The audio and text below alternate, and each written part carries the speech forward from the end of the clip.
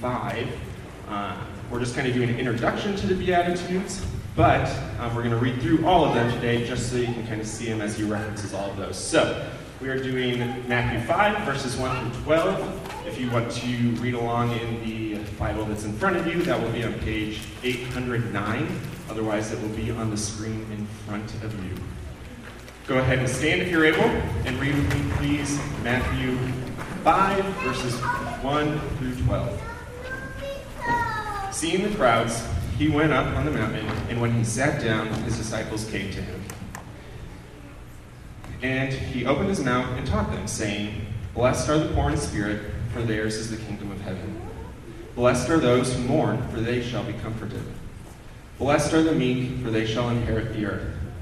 Blessed are those who hunger and thirst for righteousness, for they shall be satisfied. Blessed are the merciful, for they shall receive mercy. Blessed are the pure in heart, for they shall see God. Blessed are the peacemakers, for they shall be called sons of God. Blessed are those who are persecuted for righteousness' sake, for theirs is the kingdom of heaven. Blessed are you when others revile you and persecute you and utter all kinds of evil against you falsely on my account. Rejoice and be glad, for your reward is great in heaven. For so they persecuted the prophets who were before you."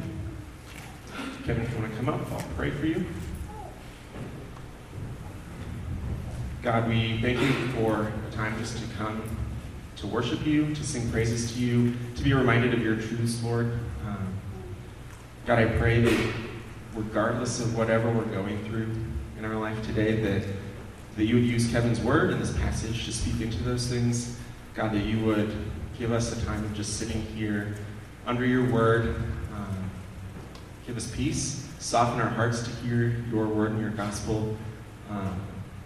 And would you just use this time to let us know you more, to love you more, to grow, and to be encouraged today. Thank you for all that you've blessed us with. In your name we pray. Amen.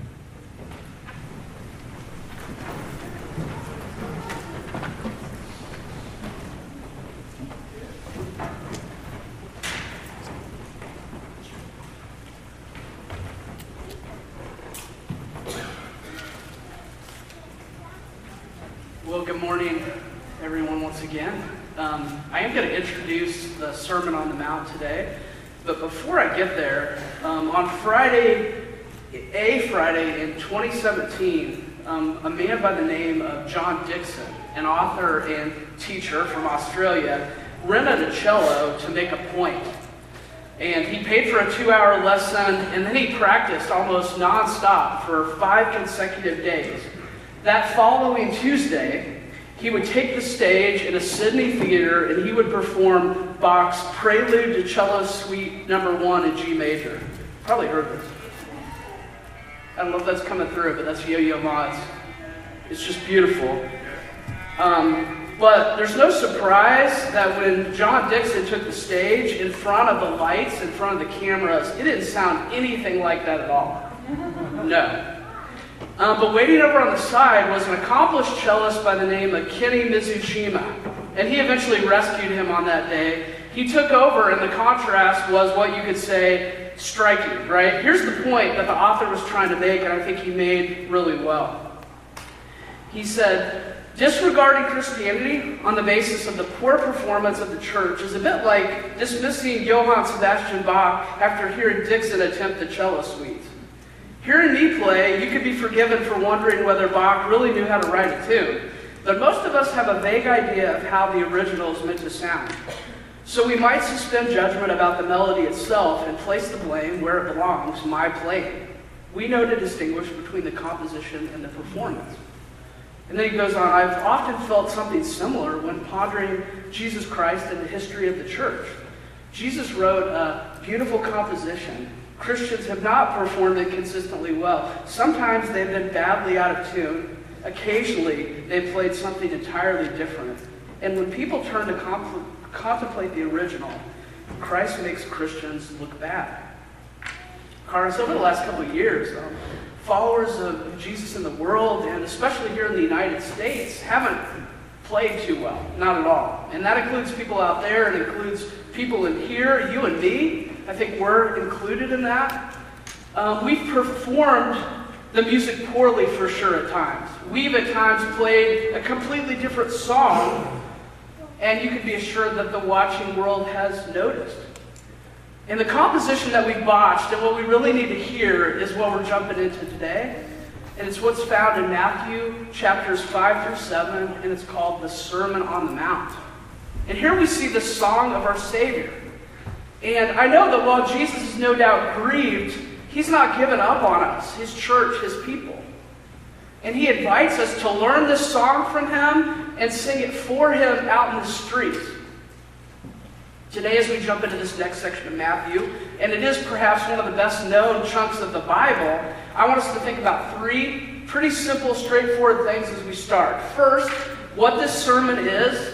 That's important. Second, what we must understand. And third, why I think it's needed so much. So I'm going to jump into the first here. We're going to be in this section of Scripture for quite some time. And here at the outset, let's make sure, first of all, that we understand what this sermon is. The Gospel of Matthew starts out with this look at the identity of Jesus. That's where we've been in chapters 1 and 2. Who he is, where he's from. Now Matthew ends, though, with the purpose of Jesus. Why he's come, what he does. We see there the road to the cross. We see his triumph in the resurrection. That's chapters 26 through 28. Now in between those two brackets are 5 cycles of stories and sermons. Each time we see Jesus' works followed by his words. So 5 different times, stories, sermons. We just finished up the first round of story as we saw his preparation for ministry, his baptism, his temptation. But now we come to the first section of teaching, the first sermon, and again, we call this the Sermon on the Mount. We think Augustine was the first who called it that back in the 4th or 5th century.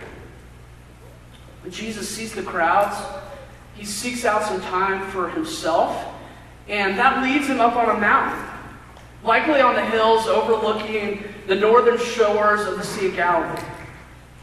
But the quiet, of course, doesn't last too long, and this is just typical for Jesus' ministry. He sits down, he takes the posture of a teacher, and his students, his disciples, gather around him. And then as we find out at the end of the sermon, the crowds also do. And Jesus begins to teach.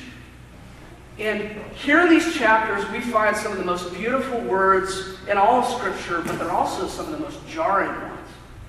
That's because what Jesus says and how he calls us to live.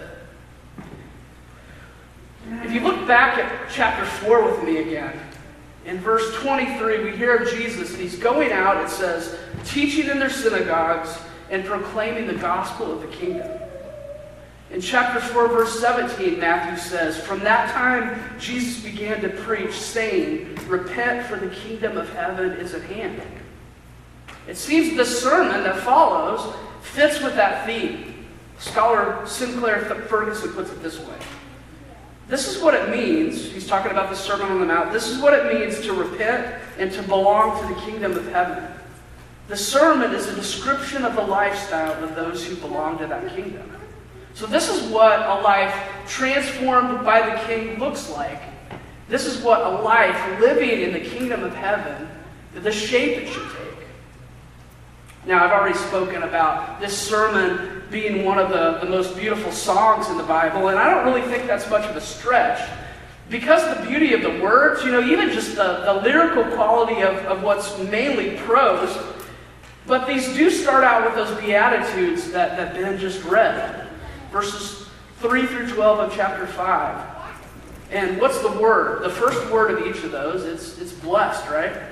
Blessed are the poor in spirit, for theirs is the kingdom of heaven. That's what we'll look at beginning in a couple of weeks. And we're going to take them one at a time, which I'm really excited about. But think about how does our Bible songbook start? What's the Bible songbook? Well, that's another series that we're consistently in. The Psalms. How does it start? What's the word that keeps going on throughout that book? Blessed. Psalm 1, verse 1. Blessed is the man who walks not in the counsel of the wicked, nor stands in the way of sinners, nor sits in the seat of scoffers. But his delight is in the law of the Lord, and on his law he meditates day and night. He is like a tree planted by streams of water that yields its fruit in its season, and its leaf does not wither, and all that he does, he prospers. You could say that the Psalms start with a beatitude, or maybe the Beatitudes start with a psalm. You know, the Sermon on the Mount starts with a psalm, but either way, the Sermon on the Mount, it sings and it calls us as God's people to join in on that psalm. I love John Stott outline probably the most, and he calls those Beatitudes a Christian's character. So that's the first thing we see. And then we see a Christian's influence in chapter 5, verses 13 through 16, where there we learn of our role as salt and light in the world. The rest of that chapter deals with a Christian's righteousness, where we hear what kind of life the Lord expects, which is, in a nutshell, a pure heart that overflows in love. In the first part of chapter 6, we see a Christian's piety. There we hear about the motivation that should drive our acts of worship. Jesus then moves to talk about a Christian's ambition. Here we hear that we're not to worry, and how that is tied with what we worship. Chapter 7, verses 1 through 20 deal with a Christian's relationships with God, with others. That chapter and that sermon concludes with a Christian's commitment. Will we listen to Jesus? Will we build our lives on his words? Well, we'll walk through those 7 sections over the coming months. And again, we're going to get a glimpse of what the kingdom of heaven looks like and what it means to walk in repentance and faith toward Jesus. So that is a summary of what this sermon is. I want to move on to the second point, what we must understand. Most of us, at least, pretended to watch a football game over the last couple of weeks, right? And in that scrimmage, there were some pretty big plays. But one of the most infamous plays from scrimmage in a game of all time came at the hands of this man by the name of Jim Marshall. Now, this is now over 50 years ago. But this Minnesota Vikings defensive lineman scooped up a fumble, and he plodded 66 yards into the end zone in the wrong direction. So what we call now a scoop and score then was more of a scoop and safety. But he's been labeled wrong way Marshall ever since. Now, that's what can happen if we take this Sermon on the Mount and start heading in the wrong way. We hurt ourselves, we hurt our cause. We have to really make sure that we understand how to read it, what the Holy Spirit wants us to get. So here are 6 things that I'll say quickly that we need to grasp as we start out here. The first may sound obvious, but this sermon is meant to be obeyed. So it's easy for us to read this, or at least for me, and just kind of throw up our hands and just say, why bother? How can I do this? But earlier Ben read how the sermon begins, but it's really important to see how it ends. We'll get there, but I want you to hear it now. Matthew 7:24. Everyone then who hears these words of mine and does them will be like a wise man who built his house on the rock. And the rain fell, and the floods came, and the winds blew and beat on that house, but it did not fall, because it had been founded on the rock. And everyone who hears these words of mine and does not do them will be like a foolish man who built his house on the sand. And the rain fell, and the floods came, and the winds blew and beat against that house, and it fell, and great was the fall of it. So the verses following say that the crowd is mesmerized, they're just astonished. And it's pretty doubtful that they thought, oh yeah, his words are optional. No, not at all. Theologian R.T. France once put it this way: the teaching of the Sermon on the Mount is not meant to be admired, but to be obeyed. So second, though, these words show us our need for grace. Our need for grace. So we have to obey them, but then they drive us to the grace of God. C.S. Lewis once said this about the Sermon on the Mount. As to caring for the Sermon on the Mount, if caring for here means liking or enjoying, I suppose no one cares for it. Who can like being knocked flat on his face by a sledgehammer? Now, another thing I've seen people do with this passage is say something like this: me, who I am, I live by the Sermon on the Mount. with an air of confidence, maybe a bit of superiority. But I don't know about you, but those words from C.S. Lewis ring pretty true for me. Christ's words hit hard, they knock me down to size, they show me my great need. Love your enemies. Don't be anxious about anything? Are you kidding me? I mean, those are 2 sentences. That's all I need to hear. I can't do this on my own. Third, then, this message points us to the new birth. The new birth. We need new hearts. We're expected to obey Christ's words. We know we can't keep these words. What do? We run to our Father for help, and we ask Him to make us new. John Stott puts it well. He says, "For the standards of the sermon are neither readily attainable by every man, nor totally unattainable by any man. To put them beyond anybody's reach is to ignore the purpose of Christ's sermon. To put them within everybody's is to ignore the reality of man's sin. They are attainable, all right, but only by those who have experienced the new birth, which Jesus told Nicodemus was the indispensable condition of seeing and entering the kingdom of God." So we have to be born again. We have to have new hearts. Fourth, though, these words put us at Jesus' feet. Yes, we need new hearts to follow this at all, but we're invited into a life where we follow Jesus and we listen to Him. So again, the crowds are here with Jesus. They're hanging on every word. And between them and Christ are His disciples sitting around Him. And we've said this multiple times already, and we'll keep saying it in this study. Jesus calls us to be disciples too. To be learners, to be followers. So this has to be our posture before this sermon, to be people that are humble and people that are hungry. Fifth, this sermon meets us right where we are. So Jesus came announcing the kingdom of heaven. And our minds, certainly their minds, were going to this time when everything would be made right, when the king is fully seated on his throne. But Jesus says again, He says the kingdom is at hand. It's at hand. It hasn't fully come. The day's coming in the future when it will be, but it's right now here in part. And that means that we have to live this out, that He wants us to pursue this again today. But that also means it's going to be really hard, right? Because we have this overlap of the ages. The kingdom is here, but we're still in this old evil age. It's hard, but these are words that actually apply to 2022. For today, for now, for you, for me. Here's Ferguson again. The kingdom has come in Jesus. Through faith in Him, we enter the kingdom. It belongs to us. But we live in the kingdom of the world. Revelation 11:15. Although we do not belong to it.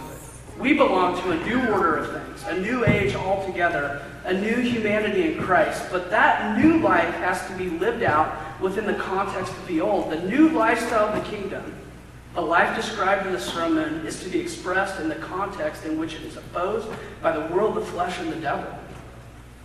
1 John 2. This is why the battle in which the Christian finds himself is far fiercer than anything he knew before he became a Christian.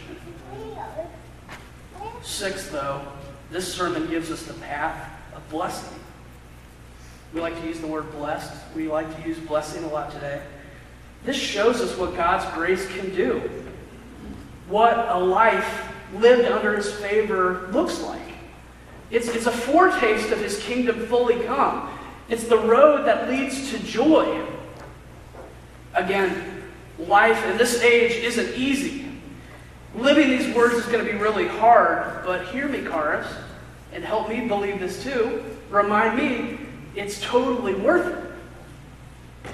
So I want to move on now to third, why we need this sermon so much.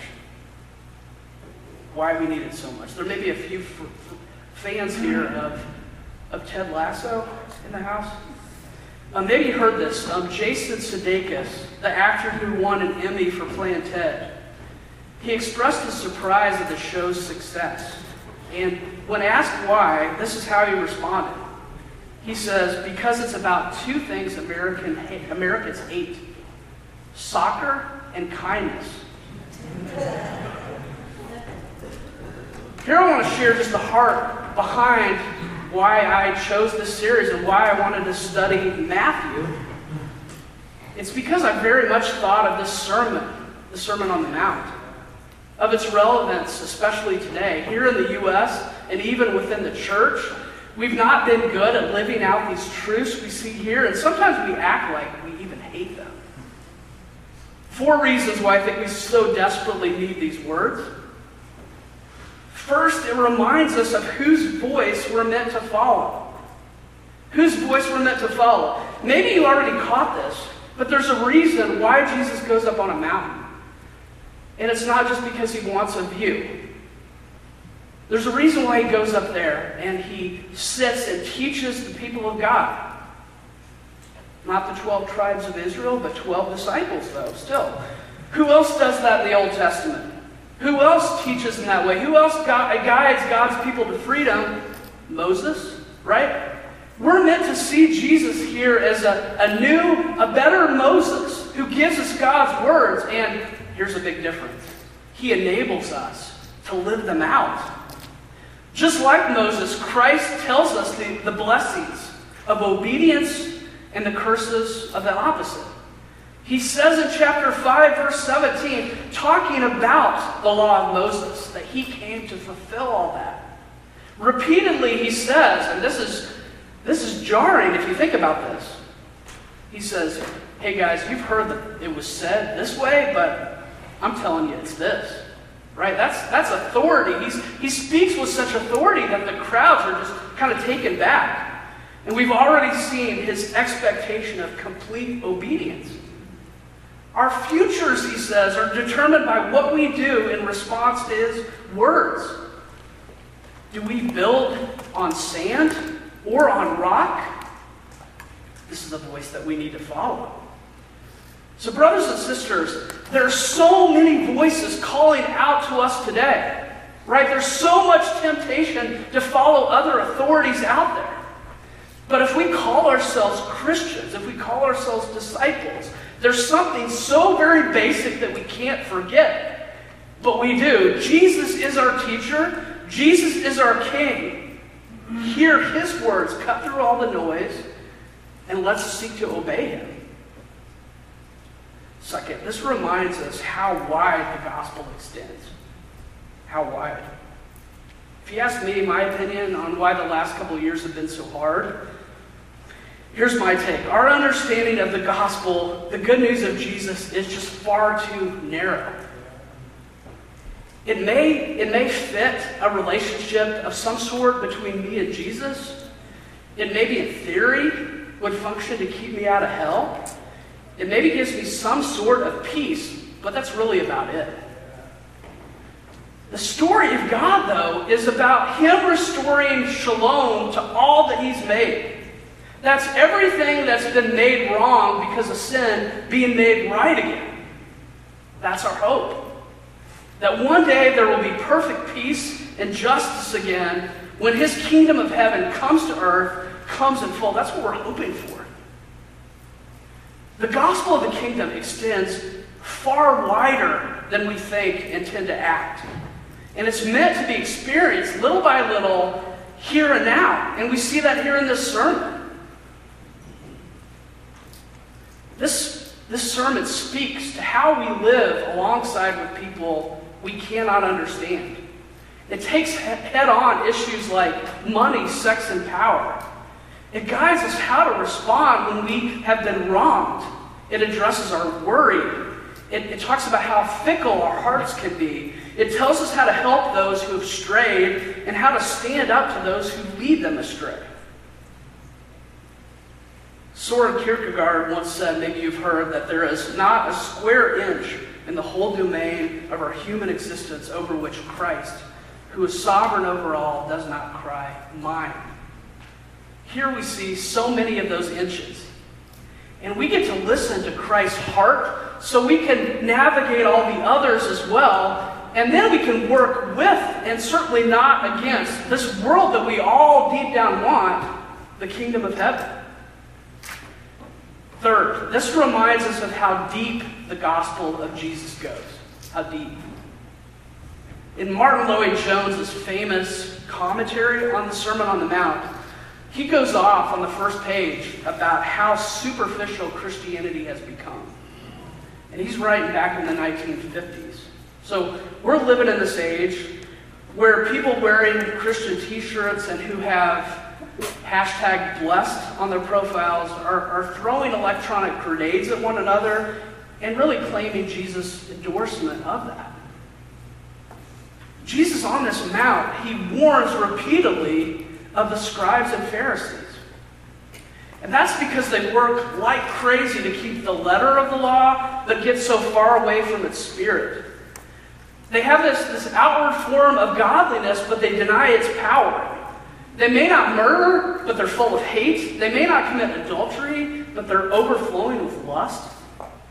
Their best deeds are done only for show. They look for loopholes in the Bible so they can live how they want. They use God's word to prop up their sinful desires. And they lead people astray with their hollow lives. This is what Christ is addressing in chapter 5, verse 20.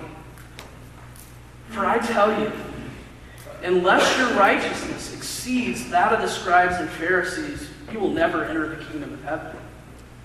It's got to go so much deeper, Jesus is saying. He says later in verse 48, you therefore must be perfect as your heavenly Father is perfect. So Jesus can see through our pathetic posturing.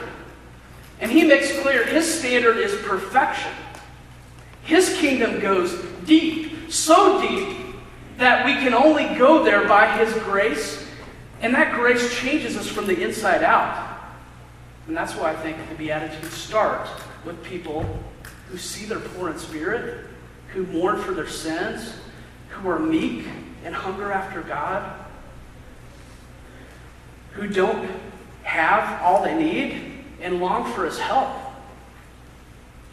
John Dixon, again, in his book, Bullies and Saints, refers to one of the melody lines of Scripture that God's people have so often ignored. He talks first about the image of God and how we often forget that and don't champion that like we should. But then he said, the second one that's neglected, we see here in Matthew 5, and it's that we should love our enemies. Why is that? Why do we love our enemies? It's so that we would look like our dad, who loves enemies like us. So think about this. If the gospel of the kingdom gets in us, if we realize just how much we've been loved when we have tried to run as far away from God as possible, if that reality goes down deep and works its way into our hearts, that melody will burst out of us as well. It has to. Church, we can't be satisfied with a shallow, sappy faith that's built more on means than the message of Jesus. The gospel of Jesus goes deep, and that's where our King wants to go. Fourth, this reminds us of what mission we're to be about. What's our mission as a people? Is it to further our political party? Or to keep our guy on Pennsylvania Avenue? Is it about jump-starting the economy or maybe fixing the healthcare system? Those things are important. I mean, I think Christians should be involved, and who our decision makers are, it matters. But Jesus here says that we should be about his kingdom. So again, the kingdom of heaven is the theme throughout. Entering there, he says, is the most important thing we can do. Seeking his kingdom and his righteousness is what he wants us to be all about. How does he teach us to pray? Your kingdom come, your will be done. Doing his will and spreading his kingdom should be our chief concern. There's this other theme that we also see in his words that we'll get to shortly. We're meant to be salt. We're called to be light. We're to let our light shine so that others will see our good works and that they would glorify our Father in heaven. Our goal isn't to own the libs or to pack the Supreme Court or whatever side of the aisle you're on, that's not our goal. It's to show people the glory of our great God and what He's done for us in Christ. Now, some are not going to like that light shining in their eyes. We learn in the Beatitudes that suffering will come. That's how it ends. If that doesn't happen, something is actually terribly wrong as we go out on His mission and build His kingdom. But I love the way John Stott summarizes the Sermon on the Mount with just 2 words. And they're this. The second word's hyphenated, so you might say 3 words, but Christian counterculture. That's how he describes it, Christian counterculture. So Jesus is about creating a people, the church, the language here, a city on a hill that stands out, that lives differently, in a way that may push some away, but will draw others in, certainly to Jesus. As we live out this sermon in God's power, we'll see that happen. We'll build His kingdom. That and that alone is our mission. In a book that's become a bit of a modern classic that's been made into a film, it's called The Book Thief by Marcus Zusak. He tells the story of how melodies and moving lyrics can bring about change. So the main character is this young girl named Liesel. She's adopted into a German family right in the middle of World War II. Her father's accordion ends up tying him to a Jewish man that they end up protecting in their basement, and he uses that instrument to bless many, to provide for their home. But here's what Liesel gets as a young woman. She realizes that this diminutive Hitler guy rules almost exclusively through the power of words. And she decides she's going to fight on that front as well, even as a young girl. So she uses reading and later writing to spread love, to bring people together, to defeat hate. She becomes what her friend Max calls, the boy in the basement, a word shaker. A word shaker. Friends, that's what we can be as well as we hear the words of our King. As we take them and shake them out in our world, we can overcome the words of hate. As we carry melodies that bring people together, as we seek to obey our leader and King, Jesus. This is the song of our Savior. And it must be sung and felt by the church. It must be heard and celebrated out in the world. We will play wrong notes for sure. We're going to mess up the lyrics, no doubt. People may at times question if we're musicians at all, or they may accuse us of even playing the wrong score.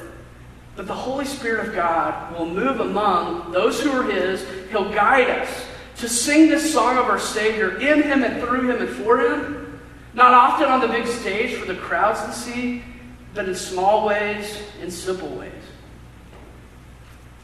When you're at odds with a sibling and you stop what you're doing and you go make it right, when your heart is allured by something sinful and you close out the app and you call up a friend, when your spouse says hurtful words and you remember your vows and you return them with love, when you keep your word and you follow through, even if you're tired and wish you wouldn't have made that promise, when someone mocks your opinions and you power down your device and just put it away, when someone stabs you in the back and you somehow respond with kindness, when you love your enemies, what a miracle of grace is that?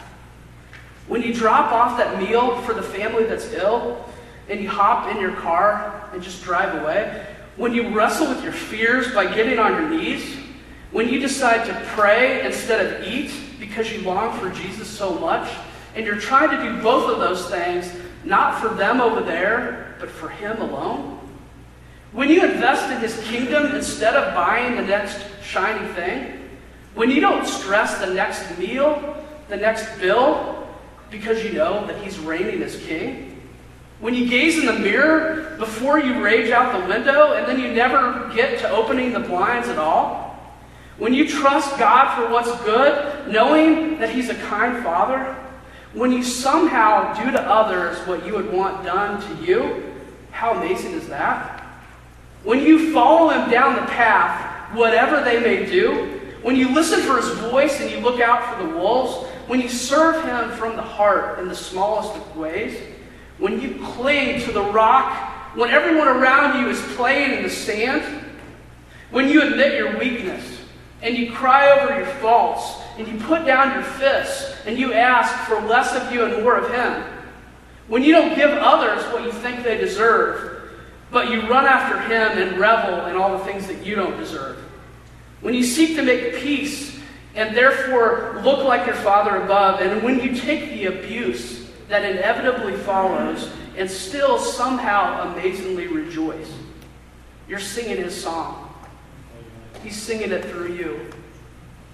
He sees you, even if no one else does, but you know what? They will.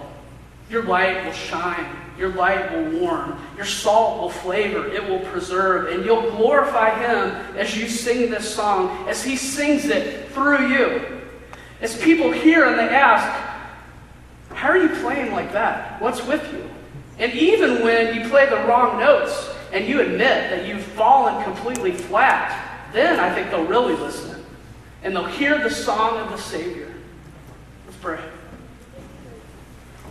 God, I just ask that you would work among us, that you would renew our deep love for you and what you've done for us, and that would just come, that would flow out of our lives. Father, forgive us for the ways that we fail, but always just enable us to just get up and call out for help and keep trying to love you and others again. We need your Holy Spirit working in us. We ask for more of your presence, more of your might. We want to please you, Lord. We want to have joy in you in the midst of this world, and we want people to hear the name of Jesus and come to him, Lord. Work through us, work in us. As we jump into the Beatitudes, Lord, make us people that realize that we're poor in spirit, that we desperately need you, and just guide us as we walk through those. Make us different. We know that you can. In this journey, I pray.